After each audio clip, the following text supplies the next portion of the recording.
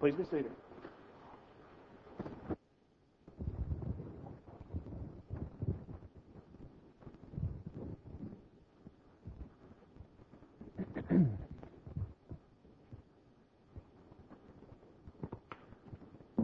Once again, I want to thank you all for the opportunity to come to be with you today. As Brother Greg said, I'm Yancey's brother. He's here today because he had to come. He's a member, I guess. He had to come. So it's good to see him and his family, and part of his family anyway. Some of them are sick, not feeling well. Also, my aunt and my uncle are here today, and so I'm very glad to have them with me.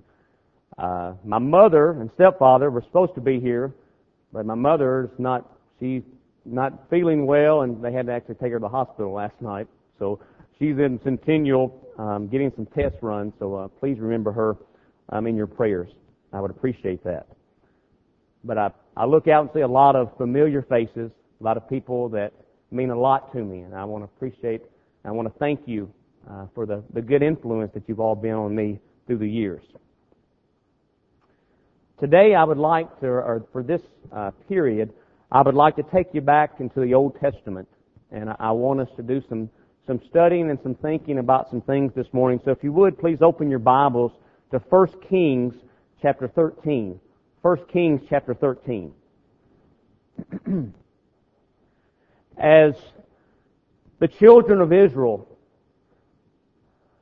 they became a kingdom. They had what we call, as I remember as a child, we would sing about the three great kings of Israel.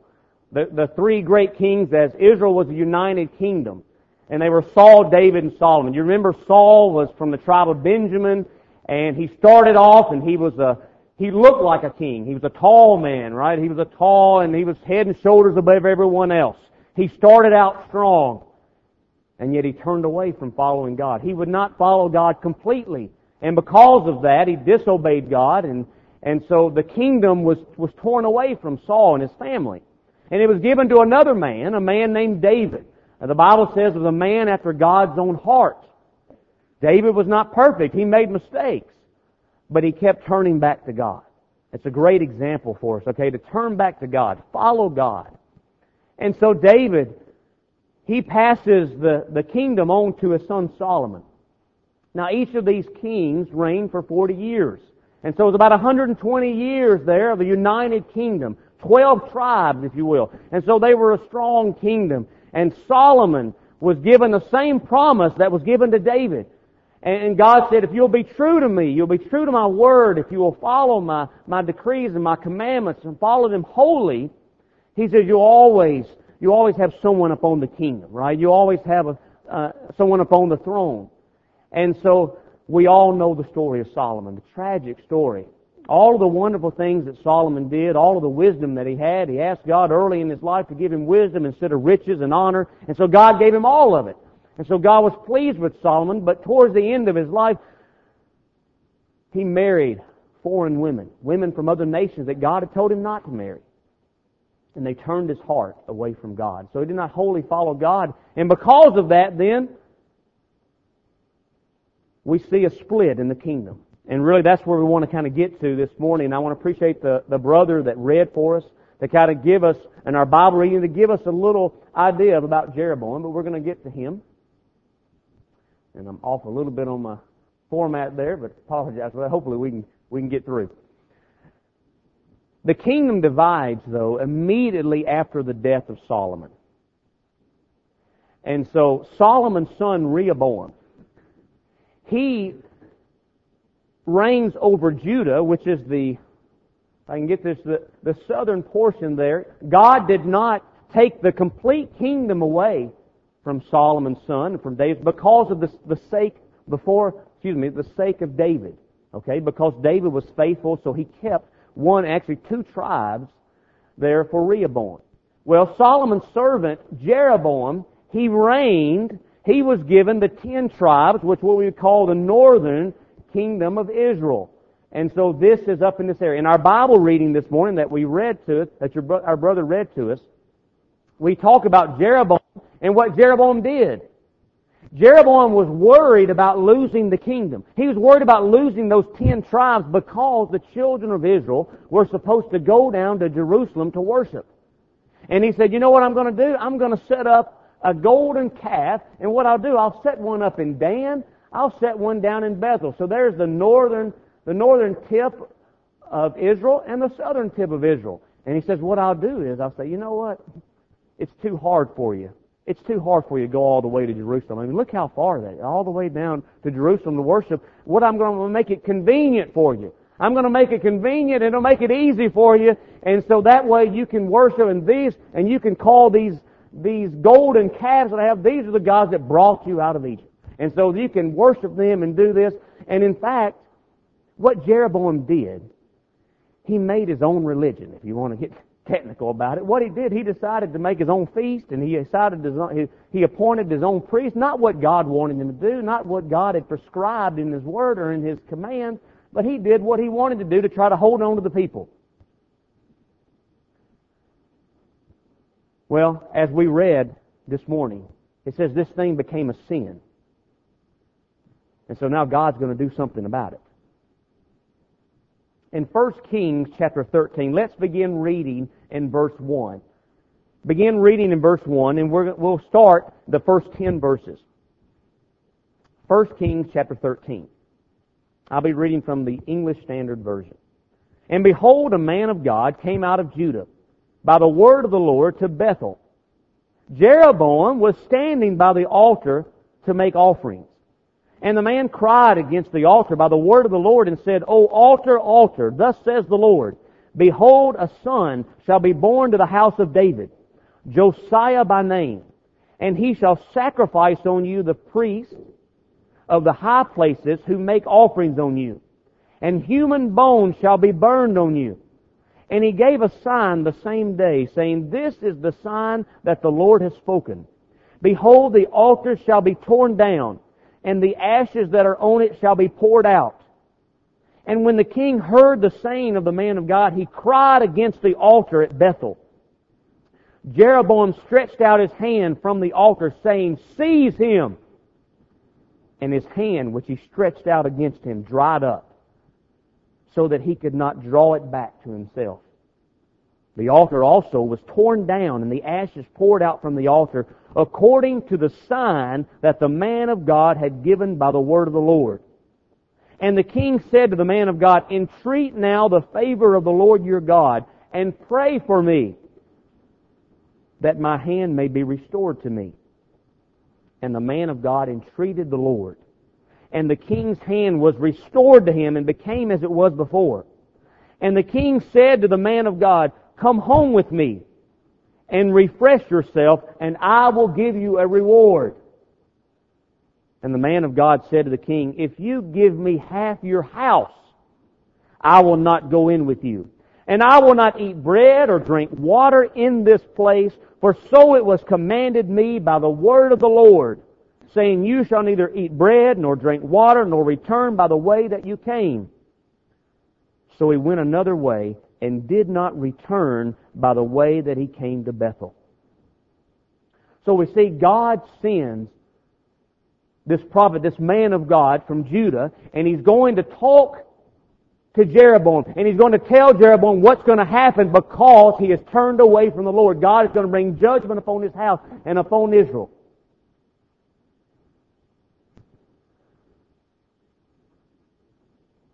Let's pick up our reading now in verse 11. We're going to see someone else is being introduced.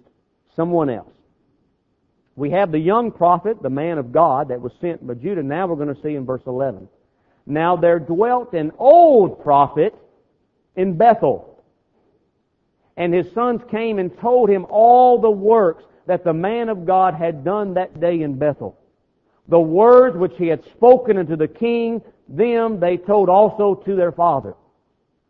Now I want you to think about something. We'll stop in our reading for a second. The old prophet. The old prophet of God who lived, where did he live at? He lived in Bethel. He lived in the same place that King Jeroboam had an altar built to the idol. This is a man of God. This prophet of God, and he's living in the same place that Jeroboam set up an altar, the golden calf. Let's go back in our reading now. Pick up in our reading. This old man, he went after the man of God and found him sitting under an oak. And he said to him, "Are you the man of God who came from Judah?" And he said, "I am." Then he said to him, "Come home with me and eat bread." And he said, "I may not return with you or go in with you. Neither will I eat bread nor drink water with you in this place, for it was said to me by the word of the Lord, you shall neither eat bread nor drink water there, nor return by the way that you came." And he said to him, "I also am a prophet as you are. And an angel spoke to me by the word of the Lord, saying, Bring him back with you into your house, that he may eat bread and drink water." But listen, the last part of this verse, "But he lied to him." But he lied to him. Let's keep reading. Verse 19. "So he went back with him and ate bread in his house and drank water. And as they sat at the table, the word of the Lord came to the prophet who had brought him back, and he cried to the man of God who came from Judah, Thus says the Lord, because you have disobeyed the word of the Lord and have not kept the commandment which the Lord your God commanded you, but have come back and have eaten bread and drunk water in the place in which he said to you, Eat no bread and drink no water, your body shall not come to the tomb of your fathers. And after he had eaten bread and drunk, he saddled the ass for the prophet whom he had brought back. And as he went away, a lion met him on the road and killed him. And his body was thrown in the road. And the ass stood beside it, and the lion also stood beside the body." Now, I've often wondered, I'm kind of stopping for just a second. Just think about that. That lion and that ass or that donkey standing there beside that man. And they're just standing there. That's what God wanted them to do, and that's what they were following, what God wanted them to do.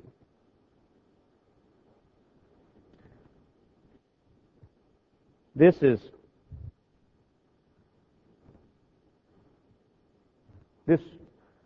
account from the Old Testament. It's something that ought to bring back, or ought to cause us to think about a lot of things. This young prophet of God, it's kind of perplexing to me. I don't know about you. It's perplexing to me that this young man of God,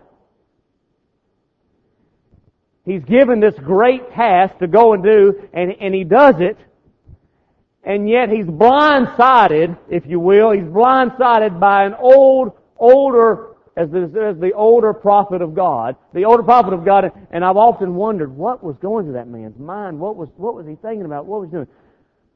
But I want us to think about it for a few moments this morning. First of all, I want to ask the question, or answer the question, what caused the young prophet to disobey? What caused him to do? And I want to tell you, brother, it was not because he couldn't understand what was required of him. It's not because he didn't understand that. If you look there, I've got it back in 1 Kings 13, 8 and 9, we read that earlier. In fact, it's recorded twice for us, because here he's talking to Jeroboam. The man of God said to the king, "If you give me half your house, I will not go in with you. And I will not eat bread or drink water in this place, for so it was commanded me by the word of the Lord, saying, You shall neither eat bread nor drink water, nor return by the way that you came." He understood exactly what he was supposed to do and what he was not supposed to do. And he understood that it came from the Lord. It was a direct commandment from the Lord. So what caused the young prophet to disobey? It wasn't because he couldn't understand it. And it's not because he couldn't perform what was required. It wasn't that it was too hard for him, or maybe even impossible. He couldn't have used that excuse. So, it's just too hard. Now, you told me not to go this way. He understood exactly. He could perform it. And I'll tell you one thing else. He didn't disobey because he was covetous.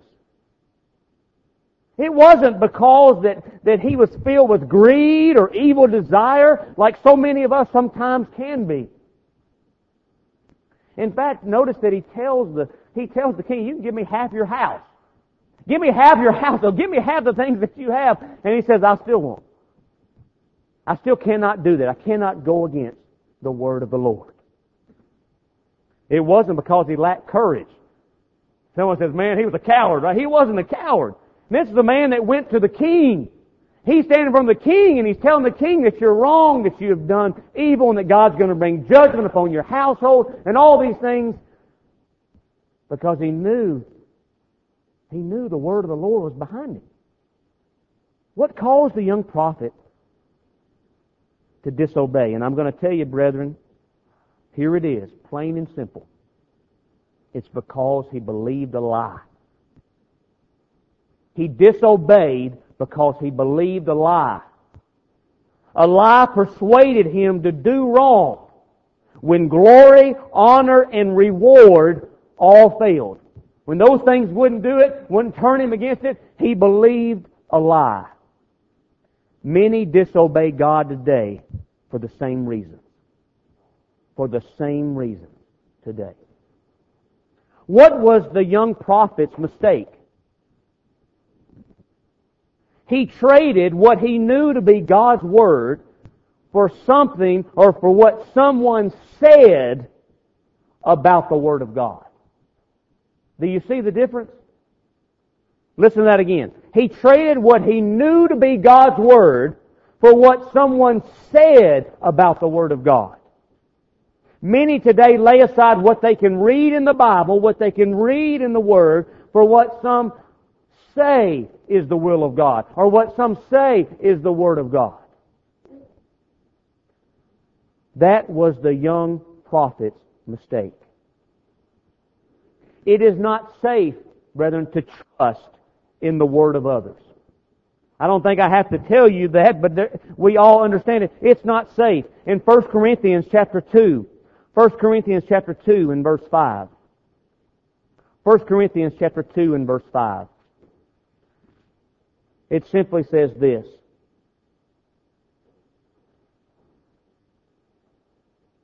Verse 3, it says, And I was with you in weakness and in fear and in much trembling, and my speech and my message were not in plausible words of wisdom, but in demonstration of the Spirit and of power, that your faith might not rest in the wisdom of men, but in the power of God.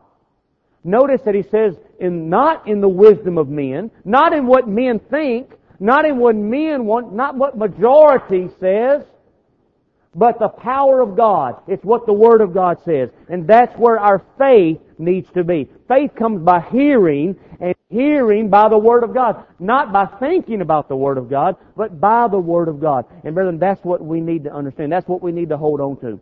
We should be like, as we've talked about in the past, I'm sure you've discussed here, Jews in Berea, Acts 17 and verse 11. They were more noble-minded Jews because they searched out the Scriptures daily to see whether the things that were being taught were so. They were checking it out. They were making sure it was the Word of God. And brethren, that's where the young prophet made his mistake. He made his mistake because he just believed a lie and he didn't check it out. He didn't make sure that was it. He knew what God had told him, and then he believed what someone said that God had told them. The young prophet's mistake. Brethren, from his mistake, let us learn to test the spirits. 1 John chapter 4 and verse 1. 1 Thessalonians chapter 5 and verse 21. These are very important passages for us. They teach us not to be gullible. They teach us not to just accept anything. We've got to study it. We've got to look at it and make sure that it's what is correct. Do not despise prophecies, but test everything. Hold fast what is good. That's 1 Thessalonians 5 and verse 21. And 1 John 4. 1 John 4 and verse 1. Passages we all know. Beloved, do not believe every spirit, but test the spirits to see whether they are from God. For many false prophets have gone out into the world. Many false prophets have gone out into the world. Test the spirits. Test the spirits. So, brethren, that was the young prophet's mistake. He believed a lie. What he did was he exchanged the truth of God for a lie. He exchanged the truth of God for a lie. What are some effects of believing a lie? What are some effects of believing a lie? Lessons from these two prophets, the old prophet and the man of God. Number one, we are subject to being deceived. If you don't learn anything else, you need to learn that. You need to understand that. Not everybody that talks to you about religion and about this or that are telling you the truth. That's why we must test the spirits. We are subject to being deceived. And God, there's no excuse if we allow ourselves to be deceived. We have the Word of God. We have the standards. We have what we need. And there's no excuse. Just like the man of God who allowed the old prophet to deceive him. Did God say, well, you know, he was a man of God. He was a prophet, and so I understand how you slipped up there and allowed that to happen. I'll let that slide this time. Don't worry about it. Just ask the lion and the donkey that are standing there looking. You see, brethren, we've got to be careful. We are subject to being deceived. Number two, in determining truth, nothing is more important than God's Word. Nothing is more important than God's Word. That is so important. It is, I cannot stress enough. I wish there was something I could say to get it through to each and every person. If you want to know what the truth is, you do not exchange the Word of God for what someone says about it. The truth is found in the Word. In the Word of God. Nothing is more important than God's Word. This, my brethren, is the most valuable possession that we have. This is it. This is what it's about. It's not how much money you have in your account. It's not how big your house is. It's not how many vehicles that we have. It's not everything else. This is what it's about. This is what's going to save our souls or cause us to be lost because we reject it and fall away from it. Determining truth, nothing is more important than God's Word. Something else that we need, brethren. Now we've got to be careful with this one. You need a stubborn faith in God's Word. That's going to prevent deception. Now I'm not saying you need to be stubborn, okay? I'm not saying that you need to be willful and you need to be, it's got to be my way, it's got to be this and that. What I'm saying is, you've got to have a stubborn faith in God's Word. Nobody's going to turn you away from God's Word. Nobody's going to turn you away from what is right. That's how you're going to hold on. That's how you're always going to know what the truth is. That's the only way. If not, you'll wind up believing a lie. Just like that man of God did. I want you to think about this one. Believing a lie has the same effect on the mind as the truth. And you need to think about that for a minute. Believing a lie has the same effect on the mind as the truth. Some people have been led away from the truth and they've gotten so far and they believe the lie, they've got to the point where they think it's the truth. They think the lie that they're believing is the truth. Let me give you an example another example from the Old Testament. You remember Jacob? You remember his sons? You remember that they sold Joseph into slavery?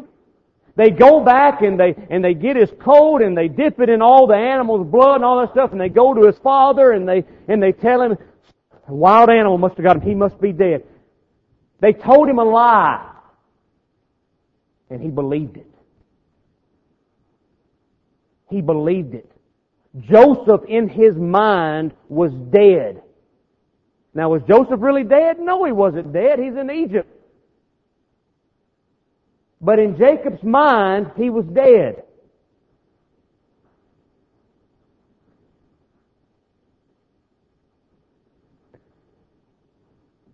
Later we read in Genesis 45, in verse 26, that when his brothers, or Jacob's other children, They find out that Joseph is in Egypt. They go back to their father and they tell their father, say, hey, Joseph is alive, everything's well. The Bible says that he did not believe them. Why did he not believe them? Because in his mind, Joseph was dead. In his mind, he had believed a lie, and now that lie had the same effect upon his mind that the truth had. In fact, he got to the point he could not believe it until he was able to see it, and he would not believe it. Don't tell me that if you believe a lie, it's not going to cause you any problems. It has the same effect on the mind as the truth. Because of a falsehood believed, some find the truth unbelievable. And that's what happened with Jacob when his sons told him, oh, Joseph's alive. He found it unbelievable. And brethren, the same thing can happen to us. A lie believed and obeyed causes one to be lost. A lie believed and obeyed causes one to be lost. I want to ask you a question. Which scripture do you believe God might set aside just because an individual honestly believes to the contrary? Which scripture do you think God's going to say, oh yeah, I didn't really mean that. I'll mark that off for you. Yeah, you're right. Which one? Someone says, you know what? This person over here, he's a good person. He's a good person. He just didn't have the opportunity to believe. He doesn't believe in God. He doesn't have faith, but I think God's going to take care of it. Everything will be fine in the end. And yet the Bible says without faith, it is impossible to please God. Hebrews 11 and verse 6. You think God's just going to mark that off? What about the honest Jew? Or the modernist who denies that Jesus is the Son of God? Do you think God's going to overlook that and say, you know what? It's not. You were a sincere person. You were an honest person. Everything's going to be fine. And yet Jesus said in John 8:24, unless you believe that I'm He, you will die in your sin. Which one are you going to believe? Which one are we going to follow? Are we going to believe a lie or are we going to follow the truth? What about those that say, you know what? I think God's a loving God. He's not going to destroy everyone. He came to send Jesus to save everyone. And so God's going to save us all. We're not going to be condemned. No one's going to fall. And yet Matthew 7:13 and 14 says only a few are going to find the way of life. Because it's a narrow way. And it's hard to find it. The broad way is going to lead to destruction. There is no thing called universal salvation, meaning that you have nothing to do, that you can just do what you want to do. That's not what that means. Which one are you going to believe? You going to believe a lie and be lost? Or are you going to believe the truth of God? You exchange the truth of God for a lie, you'll be just like that man of God.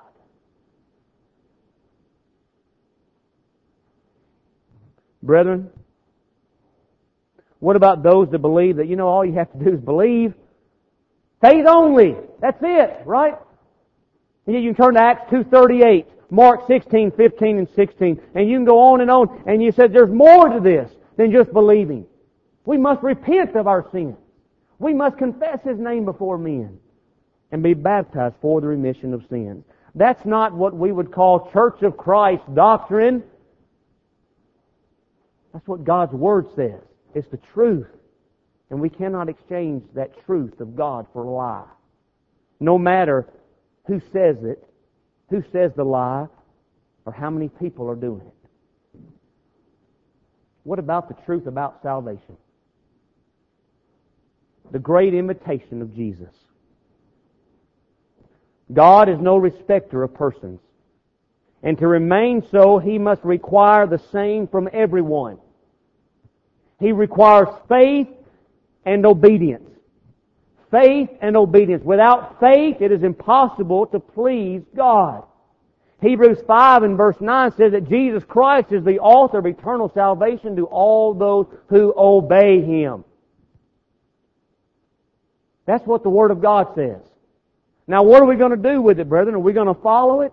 Or are we just going to let the world tell us what they think or what they say is the will of God? Or are we going to follow and stand on the truth of God? the tragic consequences of believing a lie. The courage and fidelity of the young man, this young man of God, was commendable. He started out and he was doing what God wanted him to do, and he was following the Word of God, and he had so many good qualities until he believed a lie. He was gullible. Maybe he just let down his defenses a little bit, because this was supposed to be a prophet. He was supposed to be a prophet of God. Brethren, we cannot let down our defense. We've got to stand up for the truth every day of our lives. Stand on the truth. Are you here this morning? And maybe you're not a Christian. The great invitation of Jesus is extended to you. It's always open. As long as you're here, as long as you're breathing, it's open to you. Matthew 11:28, "Come to me, all you who labor and are heavy laden, and I will give you rest." Jesus said, "I will give you rest." Do you believe that Jesus is the Son of God? Do you believe that? Do you believe that He came down to this earth and He died for your sins? If you're willing to repent of your sins, to turn away from those things, to turn away from the things of this world and turn to God, and you're willing to confess His name before men, make the great confession of faith, as we call it. Romans 10:9 and 10. Sometimes we kind of rush through that, I'm afraid. Make the great confession that Jesus Christ, I believe that Jesus Christ is the Son of God. And you're willing to be baptized for the remission of your sins. Brethren, you can be raised up this morning to walk in newness of life, to live the rest of your life for Him. Brethren, we are to keep seeking the things that are above, as Colossians 3 talks about. Jesus is calling you home this morning. He loves you. He cares for you. He wants you to turn to Him. Don't believe a lie. If you believe a lie, you'll be lost. Turn to God. Please come while we stand and sing.